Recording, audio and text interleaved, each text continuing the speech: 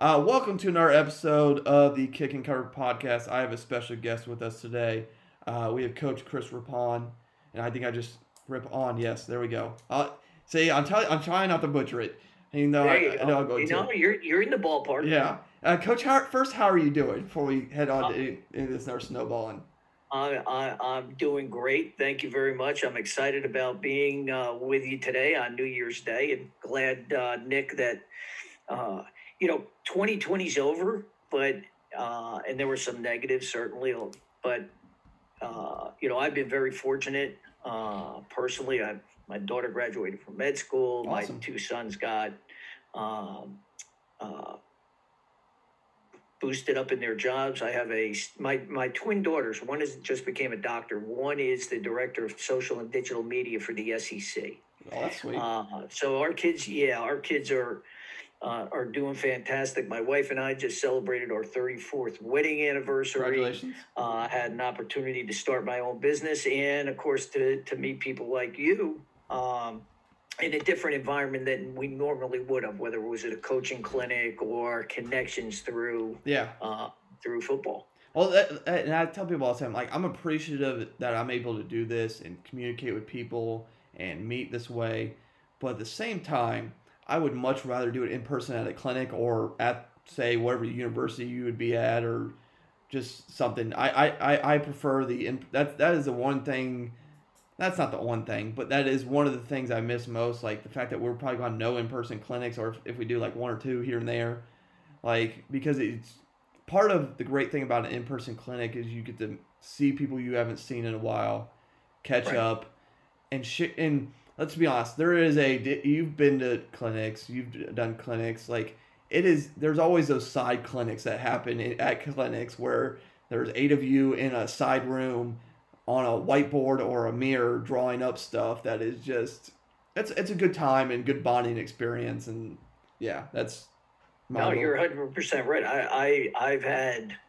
I've attended clinics as I was starting up in the profession, and learned a great deal, and was that guy that hung around to the very end and would grab somebody and have an opportunity to get more information and develop a relationship, and then transitioning to being that guy, that people wanted to stick around with and everything else. There was also a time, and again, you're much younger. There was a point there when we were at Syracuse all the time I was there from 93 to 2004, where spring practice was opened up to high school coaches. And it was an assignment for me as an assistant that I would be available for the high school coaches. There would be two coaches available in the morning. We would do our work, and they had the opportunity to study the film and the cut-ups and everything else. They were allowed to be in the position meetings and the unit meetings. They'd watch practice, and then it was our responsibility in the evening for us to, again, there were two coaches assigned, so those high school staffs got front row and center and got to learn. And what's funny is, I ran into our offensive coordinator here at Ole Miss 2 years ago, and I were looking at each other. He had just gotten hired. He was on one side of the table in the staff room, and I was on the other. And we're kind of looking at each other. And I know you. And Coach Luke introduced everybody to Phil Longo. And Phil Longo had come from Sam Houston, originally a high school coach in New Jersey, who used to come and visit us at Syracuse. There you go. And after the meeting, he walks up, he says, "Rip," I said, "Phil," and that's where we had started our relationship. And of course, now he's doing a phenomenal job in He's doing a North fantastic Carolina. job, Coach. He's doing a fantastic job. Yeah, he was a high school coach at Parsippany High School in North Jersey. Is where we had first, when he came up to Syracuse to meet with us. I would be amazed if he doesn't have a job offer here soon for a big school, like, in terms of being a head coach. Like, I mean, he's doing a fantastic job. Yeah, everywhere he's been, he's done a phenomenal job. Yeah, no, Mac Brown made a home run hire with that one. Like, that's, I mean, that, yeah, I don't know him personally like you do, but I mean, there's stuff that's like you can just tell. Like, let's just be honest, you know. Um, but yeah, so kind of actually before we get into what we're talking about today, do you want to kind of give people a little bit about your background? Obviously, with the Ole Miss hat on, you're the former special teams coordinator It's the there. only. It was handy, and my wife was giving me a hard time because she cuts my hair, and we were scheduled for yesterday for it to happen, and things got away a little bit. I forgot to remind her, and she said, "You can't go on there." Okay, I'll wear a hat. And this is the one that's left that the dog hasn't gotten to. And I'm going to make this quick. I went to a high school, an all-boy high school in New York City, where academics were the priority and athletics not so much. But I was always athletics came first, and went on to play at a Division II school in Connecticut, Southern Connecticut State College, and certainly loved the sport. Wanted to be an educator, wanted to be a teacher like you, and was exposed to three people. Kevin Gilbride, who eventually became the head coach at the San Diego Chargers, George DeLeon, who's been all over the NFL and in college football. And my position coach was Paul Pasqualoni, who then became the defensive coordinator at Southern. Did he end up doing the UConn? What's right? that? Was he at UConn? Well, he went to UConn. Paul started at Western Connecticut, went to Syracuse as an assistant coach with Coach McPherson. Okay. I became the head coach at Western Connecticut Division III school when I was 27. So I was the youngest head coach in college football at that time. Wanted eventually to be in, I wasn't good enough to play in major college, so I figured, that was a goal to get to coach there. So anyway, I became the head coach. Paul was an assistant at Syracuse. Paul became the head coach at Syracuse when Coach McPherson went to New England Patriots, and he hired me at Syracuse. And I was there for 12 years, was the special teams coordinator for 5 years, and I had 3 first-team All-Americans. I had a guy by the name of Marvin Harrison, Kevin Johnson, and Quentin Spotwood. So I was great at that point. I had a kicker that Nate Trout that set the school scoring record. So when I had those guys, I was a great special teams coach. Ended up going back and becoming staying there and being the defensive coordinator for 5 years. We were let go, and I came down to Ole Miss with Coach O. When he was the head coach in 2005 here at Ole Miss, I was the secondary coach and the special teams coordinator. We got fired. Went for a year at Rutgers with Greg Schiano, and then went to Marshall as the defensive coordinator. And we had talked about it earlier. Yeah.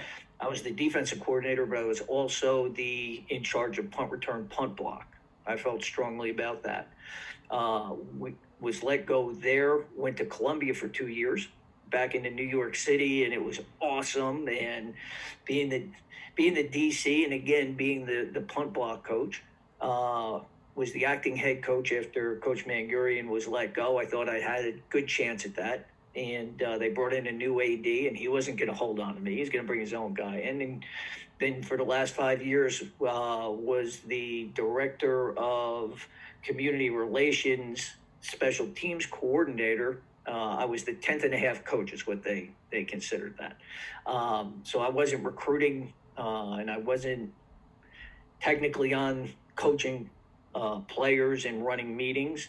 And then in 2000, just this past season, when Coach Kiffin took over, he chose not to retain me, and whammo, here comes COVID. Yeah. So I started my own business, Coach Rip Consulting, and right now I'm focusing on helping 2021, 2022, and 2023's kickers, punters, and long snappers in the recruiting process, and really enjoying it. I've got kids in 24 states. So I'm having a lot of fun, and I get to meet guys like you. And it's, you're a coach, you're a people person.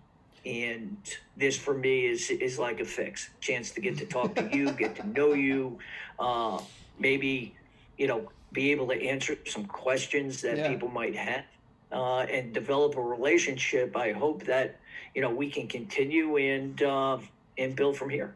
Yeah, and coaches that are listening, information about his business will be in the bio. Link to his website and his Twitter and all that stuff as it normally is. But again, all that stuff will be then. I'll remind everybody at the end of that. But I do appreciate you coming on, because anytime I can pick somebody whose brain with knowledge is always a good time, especially a vast knowledge. Like I made the comment when I fill out our exit surveys with our head coach this year. It had a bunch of stuff on it, but one of the things was, what did you do? What did you do right? What did you do wrong this year? Like, in your opinion, like, and you can go as long as short with that. I was like, well, and one of the things I did right is I listened to Coach Toby and Coach McKenna when they had something to say. And the reason, and you don't know who those people are, but both of them have head coaching experience and been coached. Each of them have coached 30 years in the sport. Like, I put on there, I'd be an idiot if I didn't listen to 60 years of combined experience. That doesn't mean I have to do what they say, but like, if you don't listen to it, that's shame on me. Like, it's not. But I would say that about any profession. If you're not going to listen to people with experience, then you have a problem. Yeah, absolutely. 'Cause you know, my experience, my 37 years in college coaching, and the people that I've worked with, and the people that I've had an opportunity to be with, who have influenced me, who I've influenced as the thing goes by. I've been elevated for successes, one that I might have come up with, or secondly, that was a collaboration, and had opportunities presented to move up or whatever. I've also been on that other end where been fired, or not retained, or missed out because decisions were made, either that I made or other people. So knowledge and application. It's one thing to know, and there's another how to apply it. And I think that's the disconnect sometimes, that younger coaches in particular, they might have that knowledge, but how does it apply to your situation? And it doesn't have to be verbatim. It can be within the spectrum. And you and I just spent 15 minutes on PAT, field goal protection. Some people don't want to learn that. Some people get to the nitty gritty and why these things happen and are in tune to it before you go for the game-winning field goal or the game-winning PAT, and they come off the edge or they come down the middle and you don't understand why. Yeah. Be prepared to be able to answer those before you're in those situations. Yeah, no, I get you, Coach. That's where we got to be. And that's kind of where we're going to drive this conversation to, is about the details and a variety of other things. Because, I mean, before we even started, and before we even came on air, and went on air, as I hold up quotation marks, this is all pre-recorded. It's not like this is live. We had three interesting conversations about the greatest football coach of all time, which is such a subjective argument. Who's better, Michael or LeBron, which is also extremely subjective. And then the other one, which I thought was interesting, which I kind of want to dig deep into first, before I even get into the organization details scouting, is how detail-oriented each special teams is. Because I made the comment, and you agreed 100%, is, when do you ever see anybody clinic on field goal PAT? Didn't happen. No. Like, I have to reach out to coaches and have private conversations to even discuss that. And then, but I thought it was funny, and I wish I would record it. That's what. Hopefully, we can re-grasp that small rant you went on. The level of detail you need on field goal PAT is astounding. That people have no idea. Do you want to kind of go into, like, you don't have to get down into techniques, but like what you have to factor in real quick?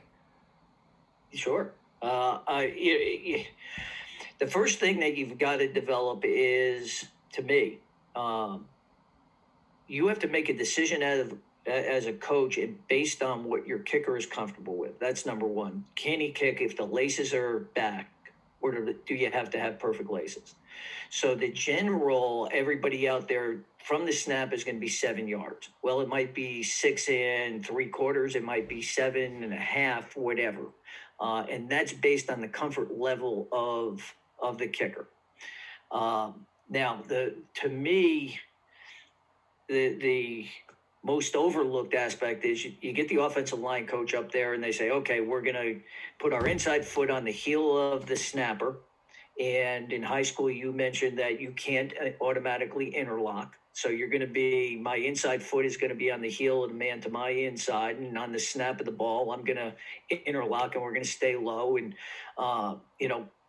we'll get into those other particulars. But now you're at a point where you have a tight end and you have a wing.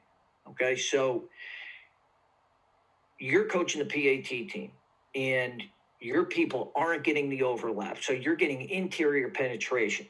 So immediately the coach is going to say, well, we got to tighten that down and we got to overstep the interlock between the guard and the snapper, the tackle and the guard, the tight end and the tackle. That's great, coach. Knock yourself out. The problem now is edge pressure. For every half a step that you're bringing to the inside, you're decreasing that edge pressure. And the angle that player has to take in order to make the block. And that, of course, everybody on PAT field goal block is talking about, do I go two hands, one hand? Am I allowed to leave? At what point is it? That's the other side of the conversation. But as soon as you start to tighten down on that snapper, you're making the edge shorter. So now I got my tight end. What are you going to do with them? Are you going to double bump them? Are you going to take your inside leg and you're going to bring it inside the tackle? And now I'm going to work to punch out. And my wing, what is his position? Are we going to start cocked on a 45-degree angle and two-hand punch? Well, if I two-hand punch and I overstep the tight end, there's the angle to the inside, a shorter distance to the field goal to be blocked, or the PAT to be blocked. So now I'm going to sit him in there. Now I'm going to do what with the wing? Is the wing going to be separated and now step to the inside? And the second that he steps to the inside, he's going to put his outside leg is going to be extended. So now that edge can step over. So all of those things don't happen. You don't answer those questions until you get it blocked. And now it's a fire drill. And now the head coach, this coach, that coach are all scrambling around on how do you fix that? And the only way that you can fix it is in preseason camp or spring practice, you have to go live. Now, parts can be inside live, parts can be outside live. You can do one side, the other, but you have to have those questions answered before you get into the game. And why the frustration would be with me taking them through a walkthrough and then keep hammering away at our head coach. I need live field goal. I need live field goal. I need live field goal. I just need 3 of them. That's what I need. And I'm going to draw up the block because I want to expose my tight end wing every year for the last 5 years. We struggled that first day because the timing was bad. Now, that tight end, everybody's looking at the snap, right? Is that how you coach it? The front line, the guards, the tackles, and the tight ends are all looking. Well, the reactionary time of that wing is based on that tight end. So that tight end is the furthest man away from the snap. He also feels pressure. He's got to do a great job of focusing on that. And the second that he's late, there's interior pressure between the tackle and the tight end, and it's a delay reaction by the wing. So you opened up a can of worms by asking me that question because I just spent 5 minutes on what nobody spent more than 5 minutes on in most of their career. No, that's why I wanted you to come on and this is why I like talking to people who have experience, because of that conversation. I had talked to a Tulane coach, and we spent 45 minutes talking, just field goal PAT. Legitimate, that was a long conversation. Their special team assistant, who's a very good dude, I love him to death. He's been really good to me. We spent 45 minutes on that, but also at the same time, I spent, mm, probably 35 on onside and onside recover with the special teams quality control guy at Colorado. Like, I don't like our area gets ignored half the time anyways, and that is what it is. I've accepted that little aspect. I was very fortunate to work for the past 2 years for a head coach who gave me the time I need when I asked for it. I was very lucky in that aspect. Um, but like you don't always get that, and then on top of that, you got to figure out what works, what doesn't.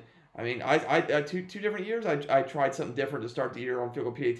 Didn't work. Scrap it. Go back to what you're doing. Yeah, yeah. Well, and again, you're young. You stay, and if you watch Alabama today, right? Oh, I'm looking forward to it. Yeah. Okay, Alabama's got starters on special teams. Mm-hmm. Rare. It's rare. Okay, that's number one. Rare. And secondly, there's two really big things that happened that's prior to your age group in as far as relates to special teams. Number one is the 20-hour rule. Okay, affected college football, and really there's not a lot of people that have talked about it, right? Yeah. Well, you say that, but they're going to push the 20-hour rule, but not because of special teams. Yeah. So they took away offensively, the philosophy changed. It's not that the I formation isn't any good. It's the I form time that you have to put in on the I formation and play action pass to different blocking schemes. You don't have that time anymore. So you're not lining up. Okay, they're in a 4-3, they're in a 3-4, they're jumping to 3-3-5. They're whatever they're doing. You don't have time to make those checks and adjustments in the timing of the play. So now they went to a fast tempo RPO, which is basically triple option, but it's gun option. But so the 20-hour rule really, really hurt special teams. The second thing that happened is in relationship to that is the players that you have on the field. You're losing fullback tight end types. They're not there anymore. You're losing the linebacker type because you went from having 3 or 4 of those guys to 2, because now you're using the hybrid guy to go play out on 2 detached, right? And, is that an outside linebacker or is it defensive line? So you're losing a group of players that are a foundation to special teams, return teams, and coverage teams. And, we were fortunate that when you look at 3 guys right now in the NFL that had great years, okay? Evan Engram was a 3-star player. DK Metcalf and A.J. Brown, okay? 2 receivers that have blown up the NFL this year, right? Do you really think that the offensive coordinator wants me to have A.J. Brown or DK Metcalf on any special team? No. And do you think they want to be? No. Well, they did. A.J. not as much as DK, but how are you, because of the lack of numbers, and how are you going to use these wideouts because they're running 9 million routes? How are you going to use them on a special team? So you're dealing in a numbers game plus the second level kids.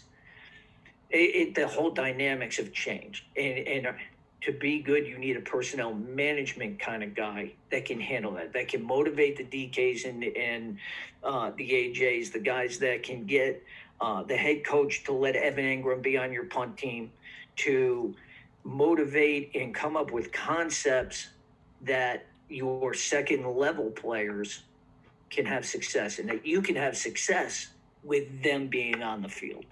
So there's my rate of where special teams is in 2020, 2021. Oh, no, I get you 100%, and I've battled that too a little bit. Like, it was usually on punt was usually my biggest battle to get starters on there. But we all know the old adage about punt being the most important play. I would argue punt and kickoff because both they can score fairly quickly and both lead to bad field position. But whatever. Yeah, that's semantics, in my opinion, arguing over that. But yeah, but again, that's the part of detail that also gets missed is the personnel. Like, Mhm. yeah, I'll do what I can to get the twos in if I can afford it, but you need to understand that on punt and kickoff, there is a chance that one, your opponent can score. Two, if they don't score, even if you have I'm not going to say bad kids. If you have kids that are of lesser athletic ability, um, they have a greater chance of getting a better return, which is going to put them in good field position. And we've all seen the 80,000 different variations of this is where when they're in this part of the field, they score this percentage of time. They see this percentage. We've all, that chart has been beat to death at this point. But yeah, that's what's going to happen. Okay, punt the ball to Christian Kirk Yeah, at Texas A&M. Go ahead. yeah. Go line up and say, I'm going to line up with a punt team, and Christian Kirk is going to sit back there, and he can change the game any play, and he wants to. You remember when Devin Hester was in the league? Yeah. You couldn't kick to Devin Hester. Devin Hester was going to score.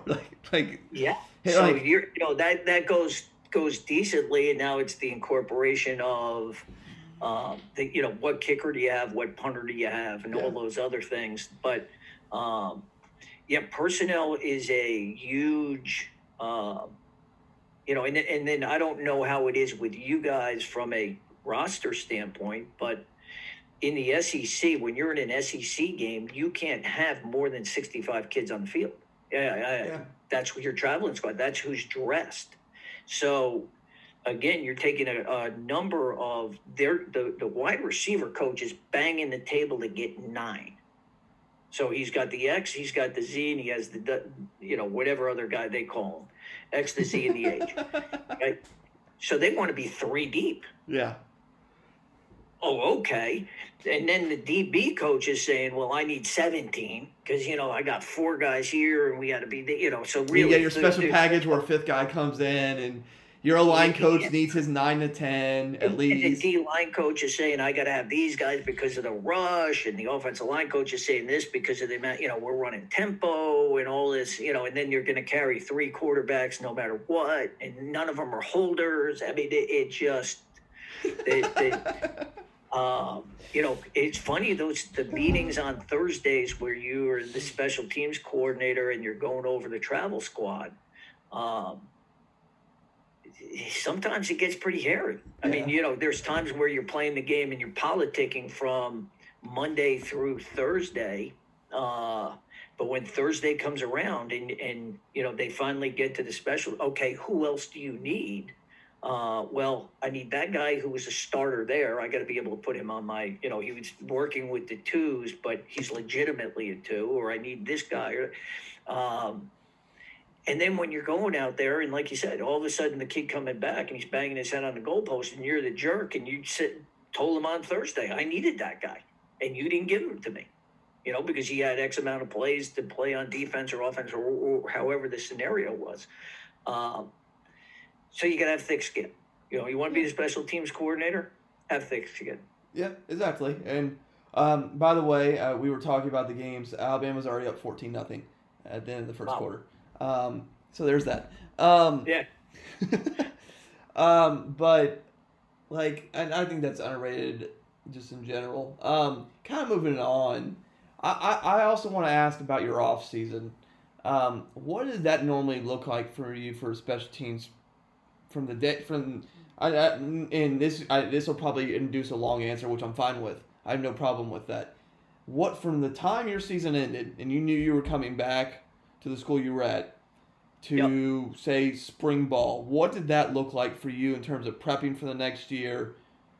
Obviously you're doing recruiting and other stuff in there, but in terms of the X and O's and the prep for next year and drills, what did that process look like from that endpoint to spring practice?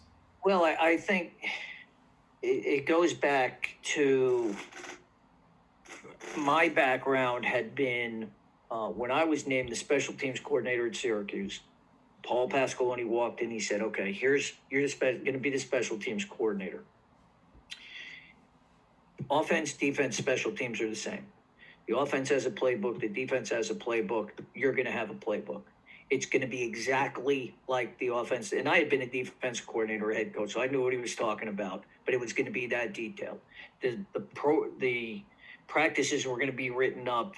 Everything was going to be the same as the others were. So that was my background. That's how it was going to be done.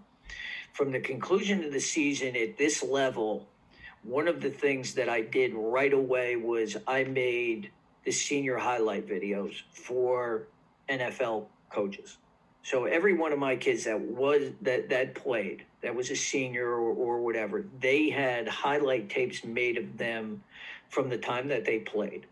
So that any time a pro scout came in, the pro scout didn't have to look at game video and try to find this kid. So my first year at Ole Miss to the second year at Ole Miss, all of a sudden I got interest and the kids started to buy in, because here it was for the guy coming in, and they would walk out and they say, that was impressive. Whatever coach is responsible for doing that, he owes you, or you owe him, because he made it easy for me. I got to see all your special teams play. So that started to develop that. So I would go over that, and then it was no different than offense or defense. It was quality control. Offensively, kickoff return, punt return, PAT, field goal, PAT. Exactly what the call was, and you would categorize it. Here's kickoff coverage versus a 5-2-2-2, or versus a 6-1-2-1, or whatever, and you would group those up and study how the returns were, and then categorize those again by not necessarily the coverage, but the concept that you were attacking. From a punt standpoint, what were the looks that you were getting, so that you can prepare that for spring practice? What were the positives? What were the negatives? What did you see? As we were a three-man shield team, that we had an Aussie punter when I first got here, and we pretty much stayed with the three-man shield, but did a lot of different things with it.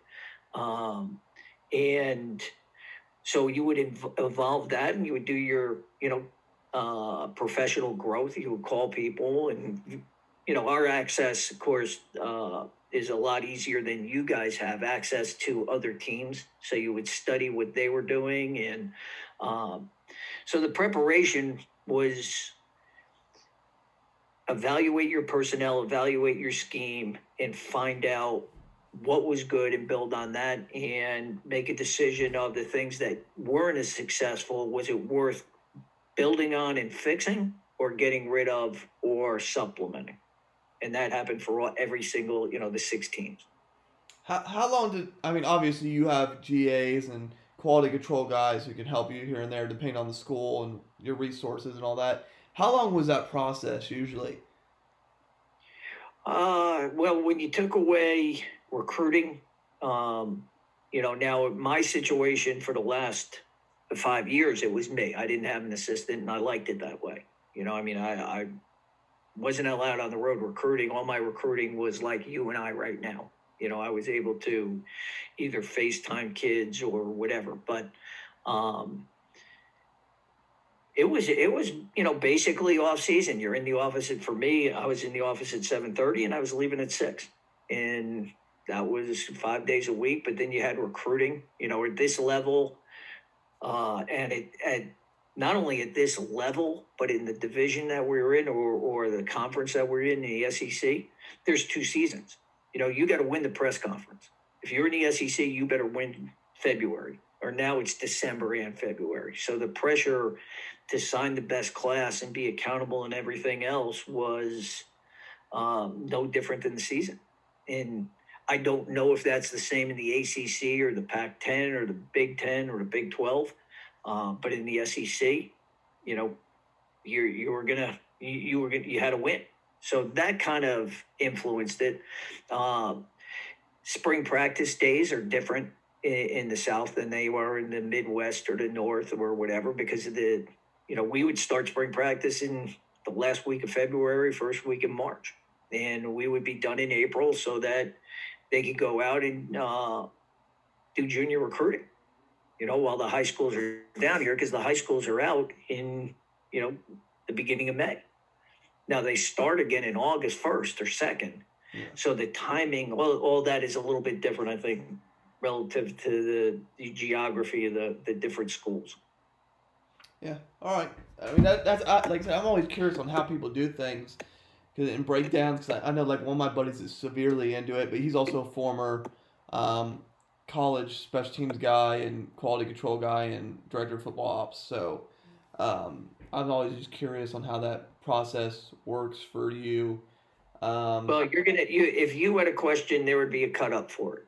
okay, I mean, yeah, there's you have a question, say, what did you do on this against this? Okay, and it would be categorized and built year over year. Um, yeah, I have everything that I've done's on video. yeah, When I found out that you could have an external hard drive, all the old playbooks, all the old video, the is on an external hard drive, and then I've gone back. You know, I've gone back from uh, punt fakes from 1 year to the next. You know, I didn't carry it to 2 years down the line, saying, "Hey, this was pretty good." And in this situation, um, I was a big. I really liked kickoff coverage, the concept that we came up with, and the multiplicity but simplicity of it. So okay, everybody had their own responsibility. Always had this, but we would line up in different spots. Sometimes we'd shift. Sometimes we'd hit it on the run. But you would have to be able to know exactly the jersey numbers in order to block people. So hypothetically, you're not going to block the one. If you're on kickoff return, yeah. you're Most not time you going to don't. block Yeah, the one, right? Well, what would you do if I put my number 5, my sniper, at the one spot? You didn't count him. And to me, he's my best coverage guy. So I would line him up over here, or I would line up over here, or I would shift him from over there to over there. And now you had to make the count, because most teams are going to make counts and say, okay, 17 is 4. And then the front line for us was we blocked 4, 3, and 2 with our 6 men up front. So 4, 3, and 2, and we would delegate, call it back, and all that other stuff. Well, we're not counting who really is number 5, because yeah, this guy was this guy was this. So what you saw in 2019 maybe wasn't shown since 2016. But I had success with it. The personnel was similar, and this is how I would come back. Um, you would teach concepts. I mean, kickoff coverage, you're teaching concept on how to handle a double team, right? They're going to double team the 4. They're going to ambush or double team out the 3. Sometimes they double team the 3 and kick the 2. They're in man concepts or whatever. How are you going to do that? And that's the off-season study of, I'm going to give you this one. Okay, you ready? yeah, Okay, here's something that, and again, I coached football for 37 years in college, and was always not always the coordinator, but I always coached a position. Even when I was the DC, I wanted to be part of the special teams. And if they wouldn't give me anything, then I wanted to be on kickoff coverage. That was my favorite. But this took me 36 years. When you coach kickoff coverage, right, you're running down the field, mm-hmm. and you talk about the contact zone, right? Yeah. What is your contact zone? My What do you contact tell zone. them? How far away from the ball carrier do you have to engage that blocker? I usually say 10 to 15. I give high school kids a range, because if you tell them a hard set one, it's not going to be accurate anyway. They're never going to hit the accurate one, so you just give them a range. It usually works better. Right. Okay, so you're saying 15 yards. Yeah. Right? Contact zone. You define it as the contact zone. Yeah. Okay, now tell me your technique. Usually it's the button press, 90% of the time. Yeah. Button press, right? Yeah. Drive him back. And you do the drill, and he's driving him back, and you throw him away to now make the tackle. Yeah. Okay? So we have a great kickoff returner, okay? Jalen Jones. And then he got hurt, and he came back, and we had Elijah Moore. What I found was when you engage in the contact zone, Yeah. you lost. You're done. Okay. When he's running, you can't get off that block in time to make that play. and I was watching all of our kickoff returns and really good kickoff return guys. They're doing exactly what we coached them to do, and the ball showed, and they tried to get off, and maybe they did. They couldn't make the play. The returner was running, I mean, he's a 4.4, 4.5 guy. He's flying by, and you're a 4.6, 4.7 guy coming off engagement. You can't make that play. So we changed it to bang and off. You had to get off them. So it was a shock. It wasn't an engagement and drive. It was shock and off. And now I'm in position. I'm not locked in. And now I can make a play. 36 years took me to come up with that. Because Well, go back and watch your film, and you're going to find that out. but to your point, like that's where you go, and this is a statement a lot of us coaches hate, but it that's the way it starts is we do something because that's always the way it's been done. Until And you, it makes sense. I mean, it makes sense. Like, but at the same time, you're like, there's always that's a bad reason to do things. Yeah. Somewhere along you had success. It made sense. Yeah. And maybe at some point, you know, the returner wasn't a dynamic returner and you were able to do that. But in reality, and to me, it was always, hey, I could come up with a drill to do that. You know, I always love, let's avoid the thing. And there's the guy, the second team guy with the bag. And I hit him and I drove him and the returner went that. And I had 4 guys going at a time and it was a great drill. Well, that went to hell. You know, we started to go 2 guys at a time and butt and shove and now come off and tag somebody off. And we had to do that because, as crazy as this sounds, and I worked very diligently on it, Nick, I wanted a kicker that could put the ball in the end zone. Oh, yeah. And there's, you know, my business now, finding kickers, punters, and long snappers, or working with them in recruiting. My number one thing is, can you put the ball in the end zone? Because I don't want to have to deal with that. Okay. But they don't do it. No. You know, they don't, it's hard to find the kid that's going to kick the ball 65 yards in the air, 4.0 hack time. And so now I'm dealing with kids. Well, coach, I don't have kickoffs. So my coach wants me to sky it. Yeah, I get that. We did that in the SEC. Yeah. Because I couldn't get the kid to get the ball in the end zone. He's catching it on the 5. It's 3.7. I don't have the personnel doesn't have a chance to get down there. Yeah. You know. No, so I get you 100%. Like, I mean, I've had, I think, 1 in 10 years I could put in the end zone, but that wasn't consistent. Like, it was every now and then. We had 1 touchback this year, and that's because it landed on like the 4 and rolled through the end zone. That's the only reason. I know. You don't understand how happy I was because it was like one of the last 2 weeks of the season. Like, I was on virtual cartwheel mode. Like, it was great. Like, you could just see how the kids could just see how happy I was. Like, oh yeah. I was like, yeah. You know, there's no risk of something. They start at the 20. We're good. Beautiful. Done. Go. There's no, so now you're looking at, and again, transition with philosophies offensively and defensively. I can fair catch the ball and get it at the 25. Mm-hmm. So at what point, as a head coach and as a special teams coordinator and influenced by the offensive coordinator, at what point do I say, okay, try to take it? You know, don't call the fair catch. Yeah. Return it.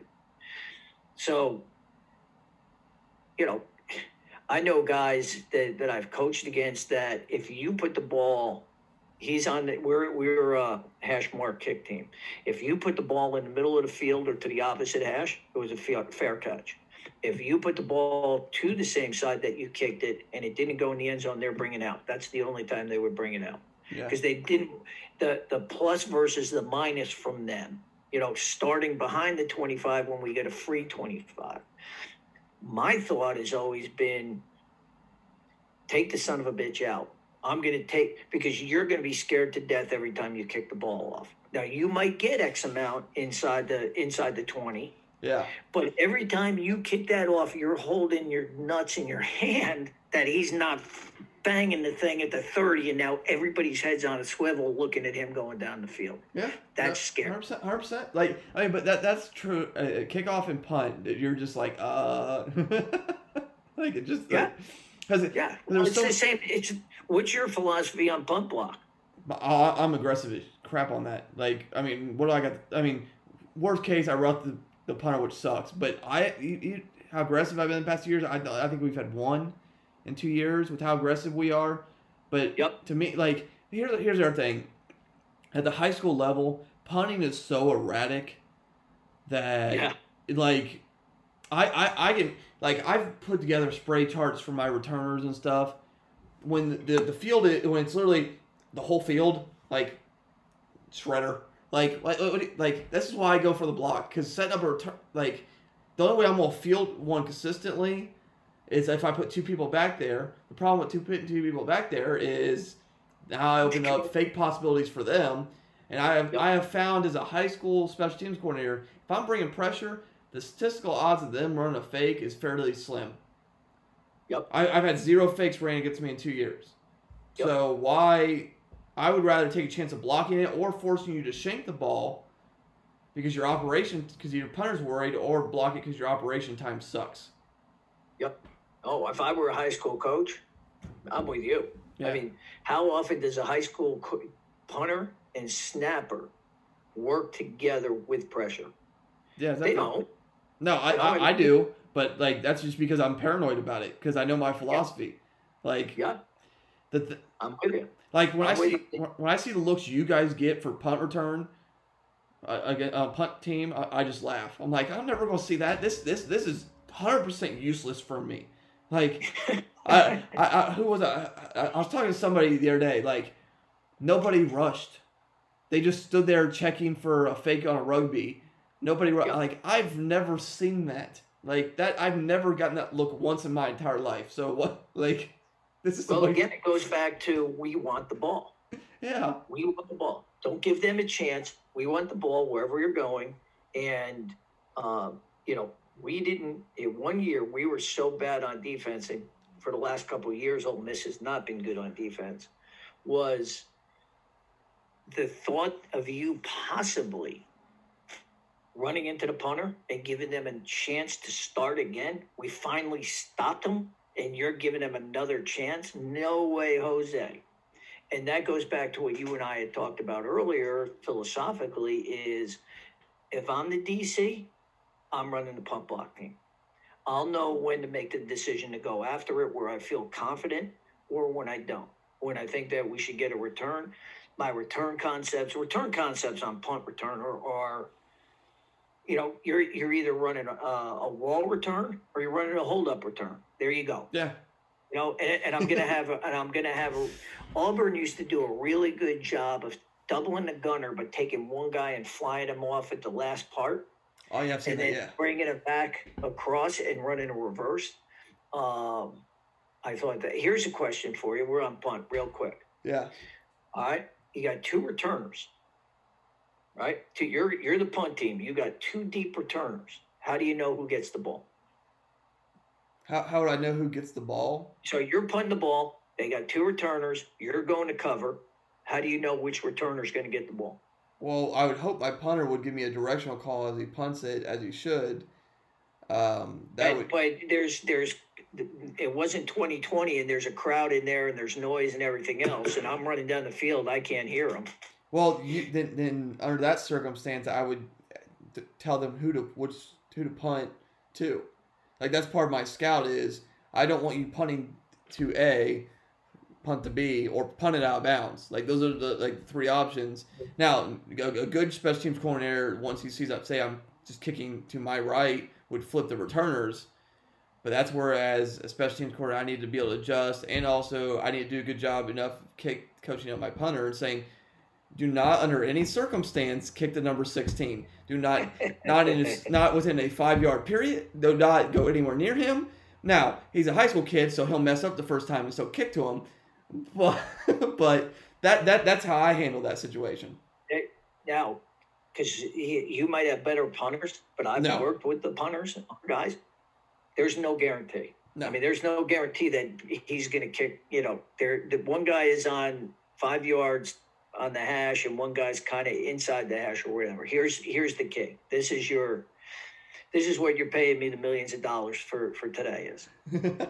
As you cover, the back judge, as you're covering, the guy that's in the back, the official that's in the back is always looking at where the ball is going. Okay.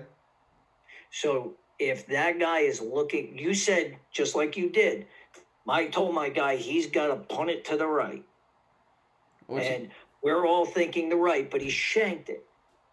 And it went to the left. How do you know? Look at the guy in the back, because he's watching where the ball is. So as you start to cover and you see that official, you said right, but that official's looking to the left, go to the left.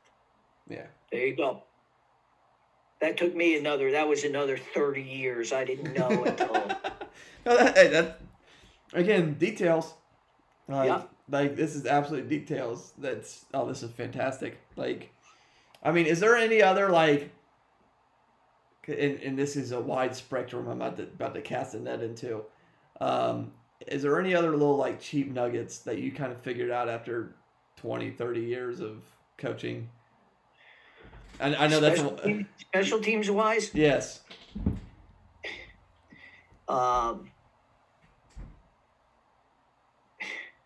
My gut feeling is, if you're in I've lost games because of it, if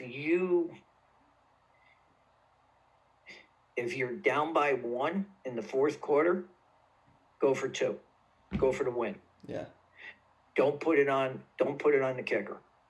Even to tie the game with 1, unless he's the greatest thing since sliced bread, and you would let him date your daughter.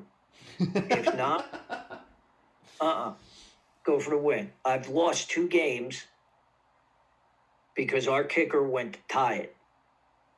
1 hit the left upright, 1 hit the right upright. Go for 2. Go for the win. Your offense got you there. Go for the win. Don't put it on a kid who, for 90% of practice that week, is on his own. Can do anything he wants to do. And now you're telling him he's got to go out there and execute. And that was originally, it's funny how I ended up as being a special teams coordinator, because I hated kickers and punters.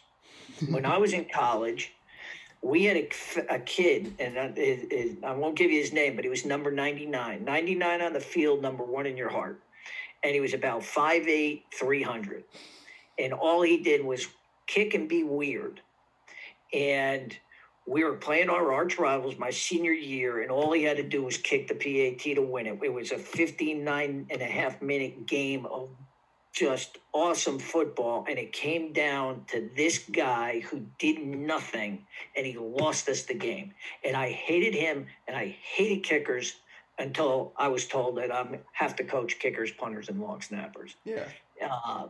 And to put them, so our practices were, and I would do this again even if I coached the position, was a special teams coach again. My kickers and punters would get their work done, and we would do special teams drills, right? Yeah. But I had a script during practice that the manager had. So at third period, we would yell out punt, and the snapper and the punter had to go out, and they had to snap and punt the ball. At 8 minutes or 10 minutes or 12 minutes, he would yell out field goal, and he would place the ball there. Because the biggest problem that you have, I have, anybody has in part of my business, which is going to develop, is how do you stay focused throughout a game, and how do you transition to concentration where you can handle your job? And none of that has ever worked. You don't work on that during the season. You know, you're doing your deal and everything else, and those guys had their special teams period, and then who cares what they do? Even if you say you do, you don't. Make them work. Make them stay focused and video it. There's always, you have at your high school, you have a guy that can stand there, whoever it is, and videotape those kids based on your script and make them accountable. And you're going to go back in and, you know, right before dinner or whatever, and you throw that in and you say, hey, dude, here was the punt. You were on the 35 on the 45-yard line, and we called for sky punt, and you blasted it out of the end zone. There's accountability there that can transfer over to what's happening in the game. Those are things that you can control. And as much as you can control, as you know, in this business, there's a lot of stuff you can't control that affects you. So take care of the stuff that you can control. And that was one, and again, that was 36 years. It took me to realize that that's what I should be doing with my kickers, my punters, and my long snappers. Make them stay in tune. Get them ready for the game, because that's how the game is. They'll have an idea of when the punt is going to happen, or when the kickoff is going to or when the field goal is going to happen. They don't really at the kickoff, but stay involved in practice, because right now they're not. Right now they're doing their own deal, right? Yeah. No. And Coach, I think that's a great way to end it. Last little nuggets of advice. Coaches who are listening to this or watching it, either on the 18 gajillion things I put this on. Coach's contact information will be in the bio, his Twitter, also his website if you want to learn more about his consulting service and the other stuff he is doing right now. He's got all kinds of stuff on there that I kind of looked over when we started talking. So please reach out to him if you have any questions. Coach, as you can kind of see today, is very detail-oriented. And that's just what we were able to fit into. I don't even know how long we went, 45 minutes, an hour, whatever it is this ends up being. But that's just 45 minutes, an hour of that. That's without getting into super specifics either. That was just the glossary version of all of it. And heck, we didn't even really touch on punt that much, punt block that much, or field goal. We didn't even talk about field goal block. So like I said, that's a whole nother set, or onside or on hands. That's a whole nother conversation. So please reach out to him. Please talk to him. Please give him a follow on Twitter. If you need to get a hold of him or have any questions or ideas, Coach is a wealth of knowledge. And then that was another episode of the Kick and Cover podcast. Thank you. We'll see you next week.